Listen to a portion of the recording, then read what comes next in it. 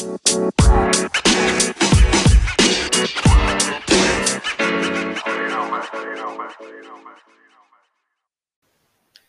right, we're going to pick up where we left off on page 28 with Fahrenheit 451. Last time we read, yesterday, we had the part where Millie's woken up and we've learned about her, what she's kind of like. We've seen her wanting the TV, extra TV on her wall. We have her arguing about that. And then uh, see him go to work and the mechanical hound kind of recognize that he's there. So very interesting things going on. Also, we met Captain Beatty, who seems to be suspicious, a little sus there. So, all right, we're on page 28 where it says 1, 2, 3. 1, 2, 3, 4, 5, 6, 7 days. And as many times he came out of the house and Clarice was there somewhere in the world. Once he saw her shaking a walnut tree. Once he saw her sitting on the lawn knitting a blue sweater. 3 or 4 times he found a bouquet of late flowers on his porch, or a handful of chestnuts in a little sack, or some autumn leaves neatly pinned to a sheet of white paper and thumbtacked to his door. Every day Clarice walked him to the corner. One day it was raining, the next it was clear, the day after that the wind blew strong, and the day after that it was mild and calm, and the day after that calm day was a day like the furnace of summer, and Clarice with her face all sunburnt by late afternoon. "Why is it," he said one time at the subway entrance, "I feel like I've known you so many years?"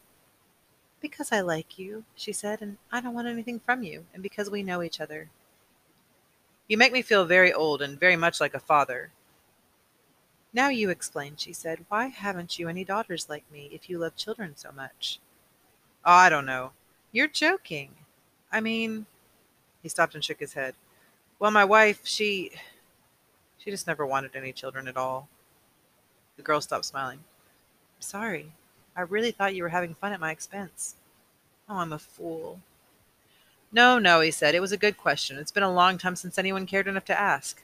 A good question." "Let's talk about something else. Have you ever smelled old leaves? Don't they smell like cinnamon? Here, smell."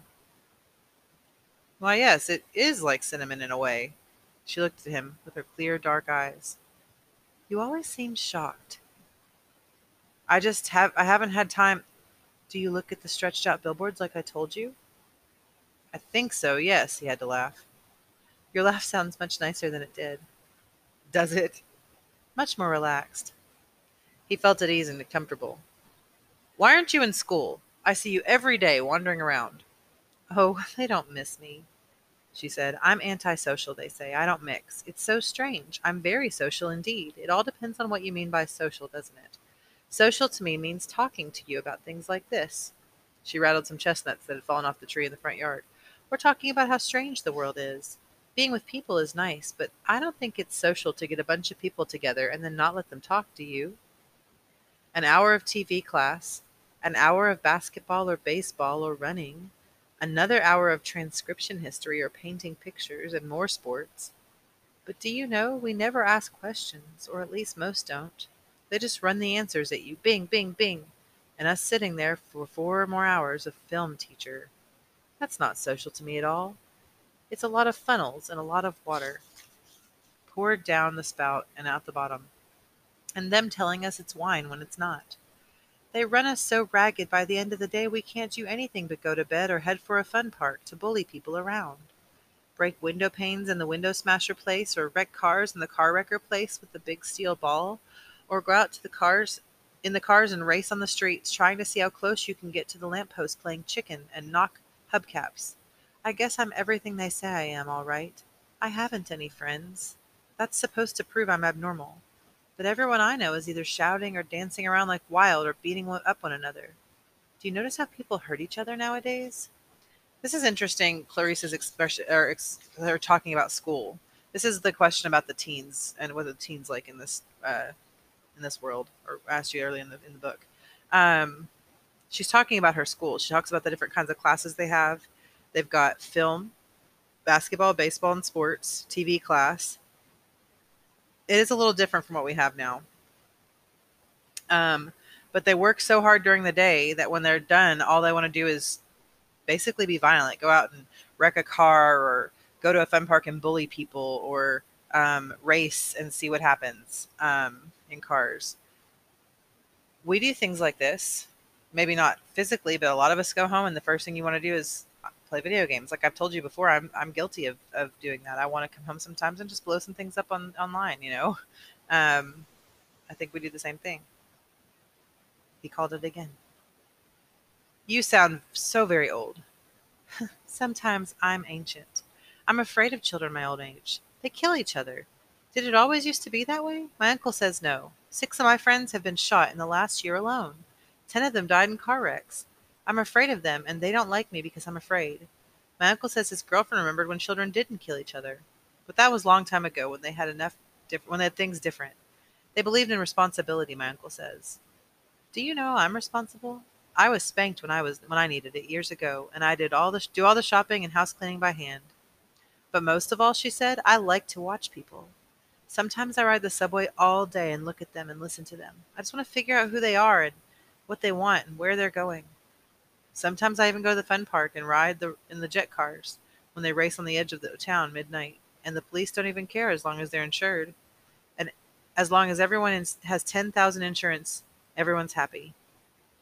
Sometimes I sneak around and listen in subways, or I listen at soda fountains. And do you know what?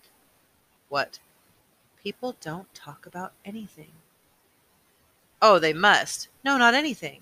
They name a lot of cars or clothes or swimming pools mostly and say, how swell.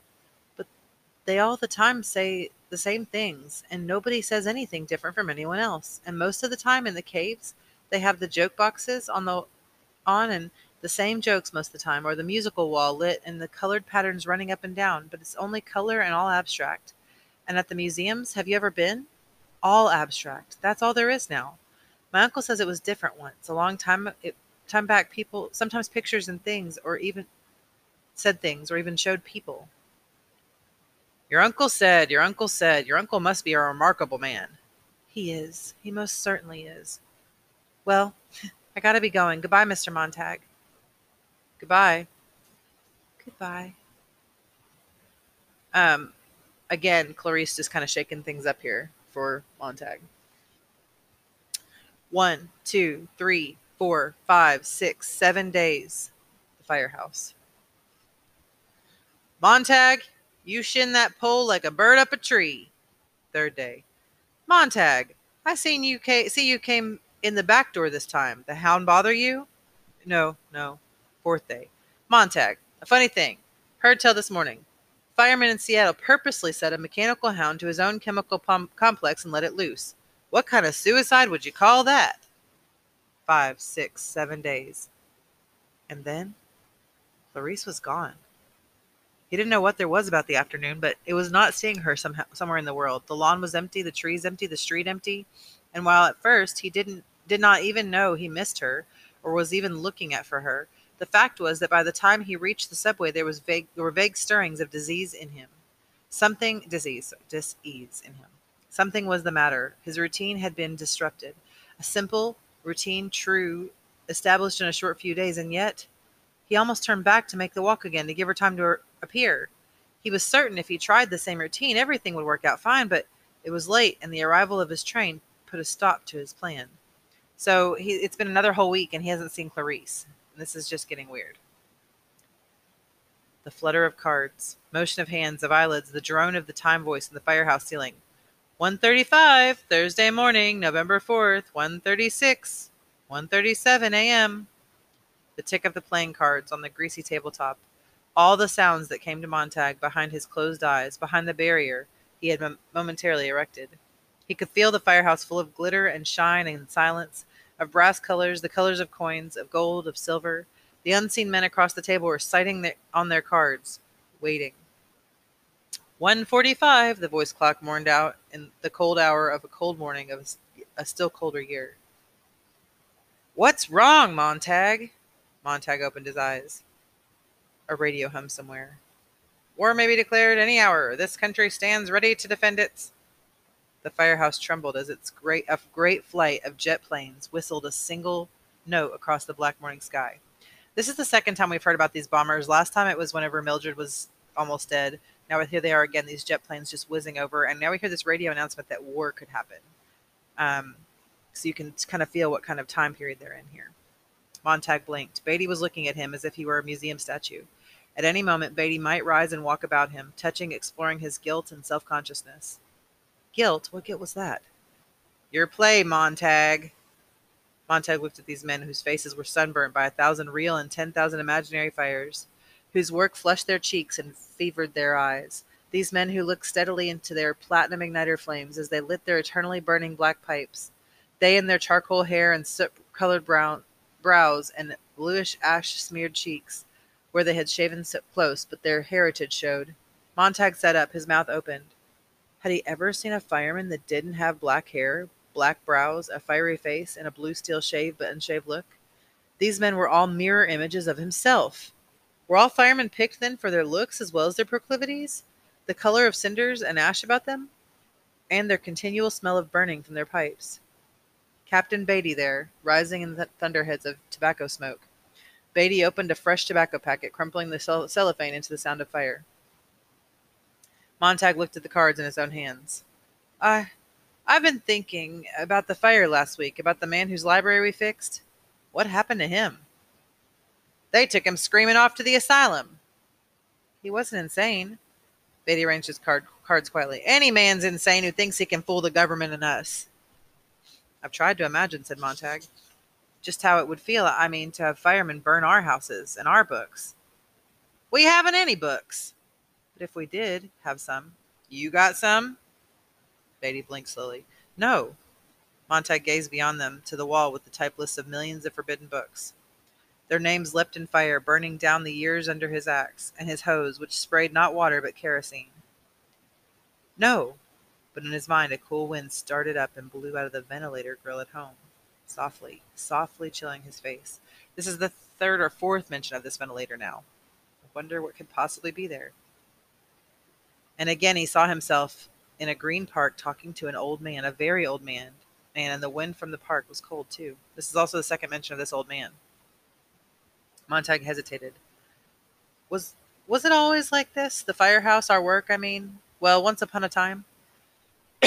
Once upon a time, Beatty said. What kind of talk is that? Fool, thought Montag to himself. You gave it away. At the last fire, a book of fairy tales, he'd glanced at a single line. He said, in the old days before homes were completely fireproofed. Suddenly it seemed a much younger voice was speaking for him. He opened his mouth, and it was Clarice McClellan saying, Didn't firemen prevent fires rather than stoke them up and get them going? Ha! That's rich! Stoneman and Black drew forth their rule books. These are two other firefighters, which also contained brief histories of the firemen of America, and laid them out where Montag, though long familiar with them, might read. Established 1790 to burn English-influenced books in the colonies. First fireman, Benjamin Franklin. First fireman was Benjamin Franklin. Interesting. Rule number 1. Answer the alarm swiftly. Rule number 2. Start the fire swiftly. Rule number 3. Burn everything. Rule number 4. Report back to the firehouse immediately. Rule number 5. Stand alert for other alarms. Everyone was watching Montag. He did not move. The alarm sounded. The bell in the ceiling kicked itself to 200 times. Suddenly there were 4 empty chairs. The cards fell in a flurry of snow. The brass pole shivered. The men were gone. Montag sat in his chair below the orange dragon, coughed to life. Montag slid down the pole like a man in a dream. The mechanical hound leaped up in its kennel, its eyes all green flame. Montag, you forgot your helmet! He seized it off the wall behind him, ran, leapt, and they were off. The night wind hammering about, their siren scream, and their mighty metal thunder. All right, we're going to get to see our first fire now here in the book. It was a flaking 3-story house in the ancient part of the city.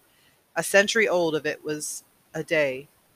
But like all houses, it had been given a thin, fireproof plastic sheath many years ago, and this preservative shell seemed to be the only thing holding it in the sky. Here we are! The engine slammed to a stop. Beatty, Stoneman, and Black ran up the sidewalk, suddenly odious and fat in their plump, fireproof slickers. Montag followed. They crashed the front door and grabbed at a woman. Though she was not running, she was not trying to escape. She was only standing, weaving from side to side, her eyes fixed upon the nothingness in the wall, as if they had struck her a terrible blow upon the head. Her tongue was moving in her mouth, and her eyes seemed to be trying to remember something, and then they remembered, and her tongue moved again. Play the man, Mr. Ridley. We shall this day light such a candle by God's grace in England as I trust that shall never be put out. Enough of that, said Beatty. Where are they? She's quoting books, and she's not supposed to be doing that. He slapped her face with amazing objectivity and repeated the question. The old woman's eyes came to focus on Beatty. You know where they are, or you wouldn't be here, she said. Stoneman held up the telephone alarm card with the complaint signed in the telephone duplicate on the back. Have reason to suspect attic. 11 Elm City, EB. That would be Mrs. Blake, my neighbor, said the woman, reading the initials. So her neighbor turned her in. All right, men, let's get 'em. Next thing, they were up in the musty blackness, swinging silver hatchets and doors that were, after all, unlocked, tumbling through like boys all rollick and shout. Hey! A fountain of books sprang down upon Montague as he climbed shuddering up the sheer stairwell. How inconvenient. Always before it had been like snuffing a candle. The police went first and adhesive taped the victim's mouth and bandaged him off into their glittering beetle cars. So when you arrived, you found the empty house. You weren't hurting anyone. You were hurting only things. So usually in most fires, like 99% of the time, the police officers come first and arrest the people that are guilty, and then all the firemen have to do is come burn the books. But not this time. And so now he's got a face to this crime. And since things really couldn't be hurt, since things felt nothing, and things don't scream or whimper, as this woman might begin to scream and cry out, there was nothing to tease your conscience later. You were simply cleaning up. Janitorial work, essentially. Everything to its proper place. Quick with the kerosene. Who's got the match? But now, tonight, someone had slipped. This woman was spoiling the ritual. The men were making too much noise, laughing, joking, to cover her terrible, accusing silence below. She made the empty rooms roar with accusation and shake down a fine dust of guilt that was sucked in their nostrils as they plunged about. It was neither cricket nor correct. Montague felt an immense irritation. She shouldn't be here on top of everything.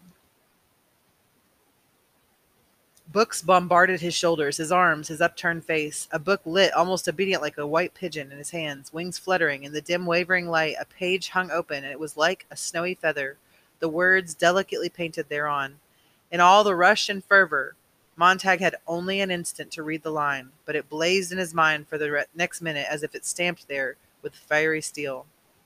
Time has fallen asleep in the afternoon sunshine. He dropped the book immediately. Another one fell into his arms. Montague, up here!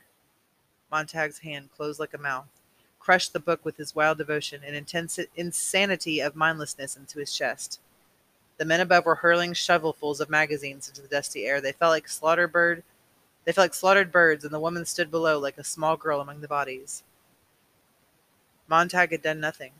His hand had done it all.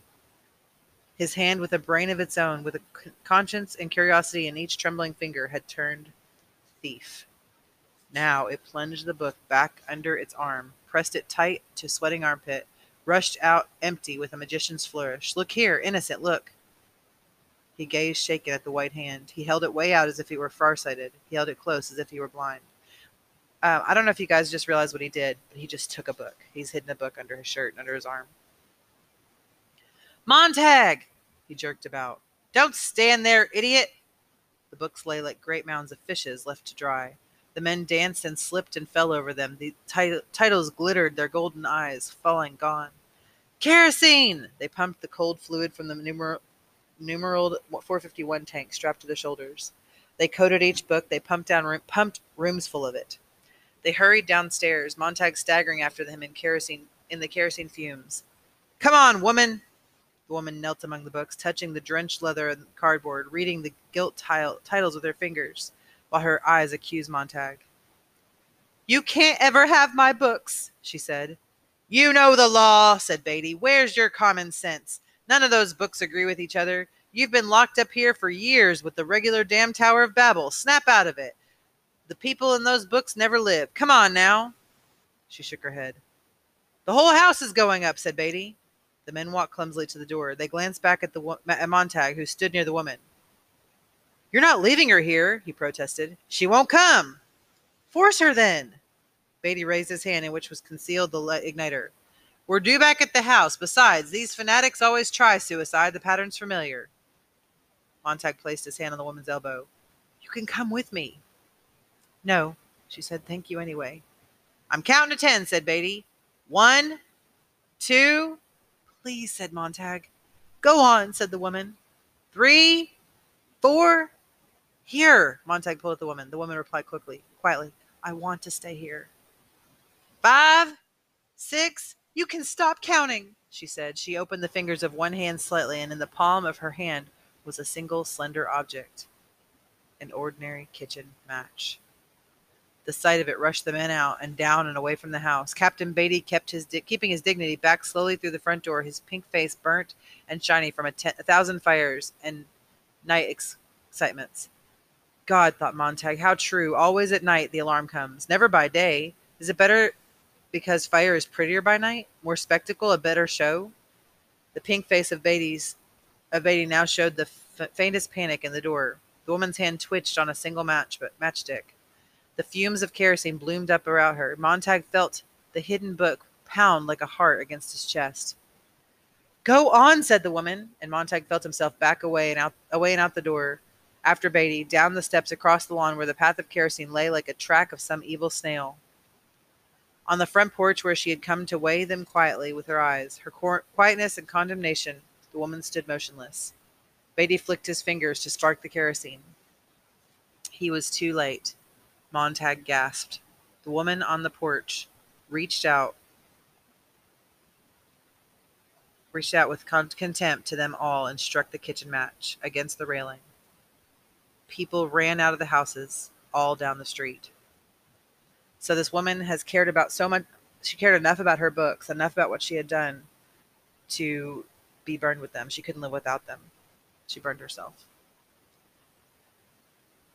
We got 2 more pages left. Well, a little more too. They said nothing on their way back to the firehouse. Nobody looked at anyone else. Montag sat in the front seat with Beatty and Black. They did not even smoke their pipes. They sat there looking out the front of the great salamander as they turned a corner and went silently on. Master Ridley, said Montag at last. What? Said Beatty. She said Master Ridley. She said some crazy thing when we came in the door. Play the man, she said, Master Ridley, something, something, something. We shall this day light each such a candle by God's grace in England, as I trust shall never be put out, said Beatty. Stoneman glanced over at the captain, and as did Montag, startled. Beatty rubbed his chin. A man named Latimer said that to a man named Nicholas Ridley as they were being burnt alive at Oxford for heresy on October 16th, 1555. Montag and Stoneman went back to looking at the street as it moved under the engine wheels. It's full of bits and pieces, said Beatty. Most fire captains have to be. I'm full of bits and pieces, said Beatty. Most fire captains have to be. Sometimes I surprise myself. Watch it, Stoneman. Stoneman braked the truck. Damn, said Beatty. You've gone right by the corner where we turned for the firehouse. Who is it? Oh, this is a different scene. Who is it? Who would it be? Said Montag, leaning back against the closed door in the dark. His wife said at last, Well, put on the light. I don't want the light. Come to bed. He heard her roll impatiently. The bed spring squealed. Are you drunk? She said. So it was the hand that started it all. He felt one hand, and then another, work his coat free and let it slump to the floor. He held his pants out into abyss and let them fall into darkness. His hands had been infected, and soon it would be his arms. He could feel the poison working his wrists and into his elbows and his shoulders, and then the jump over from his shoulder blade to shoulder blade, like a spark leaping a gap. His hands were ravenous, and his eyes were beginning to feel hunger, as if they must look at something, anything, everything. So there goes his hands again, being the guilty ones doing something. His wife said, What are you doing? He balanced in space with the book in his sweating cold fingers. A minute later, she said, Well, don't just stand there in the middle of the floor. He made a small sound. What? She asked. He made more soft sounds. He stumbled toward the bed and shoved the book clumsily under the cold pillow. He fell into bed, and his wife cried out, startled. He lay far across the room from her on a winter island, separated by an empty sea. Oh, so there they are again, their separate beds. She talked to him for what seemed like a long while, and she talked about this and she talked about that, and it was only words. Like the words he had heard once in the nursery at a friend's house. A 2-year-old child building word patterns, talking jargon, making pretty sounds in the air. But Montag said nothing, and after a long while, when he only made a small sounds, he felt her move in the room and come to his bed and stand over him, and put her hand down to feel his cheek. He knew that when she pulled her hand away from his face, it was wet. All right, so Mildred can tell something is up, and this is interesting. So now we've got three things that have really affected Montag here, and this will be important for you later in your endeavors. We have the Clarice asking if he's happy. We have Mildred almost dying, and now we have this woman willing to burn herself over books. That is making Montag more and more curious about what's going on. All right, you guys are going to have a quiz and have your chapter or your part one questions due tomorrow.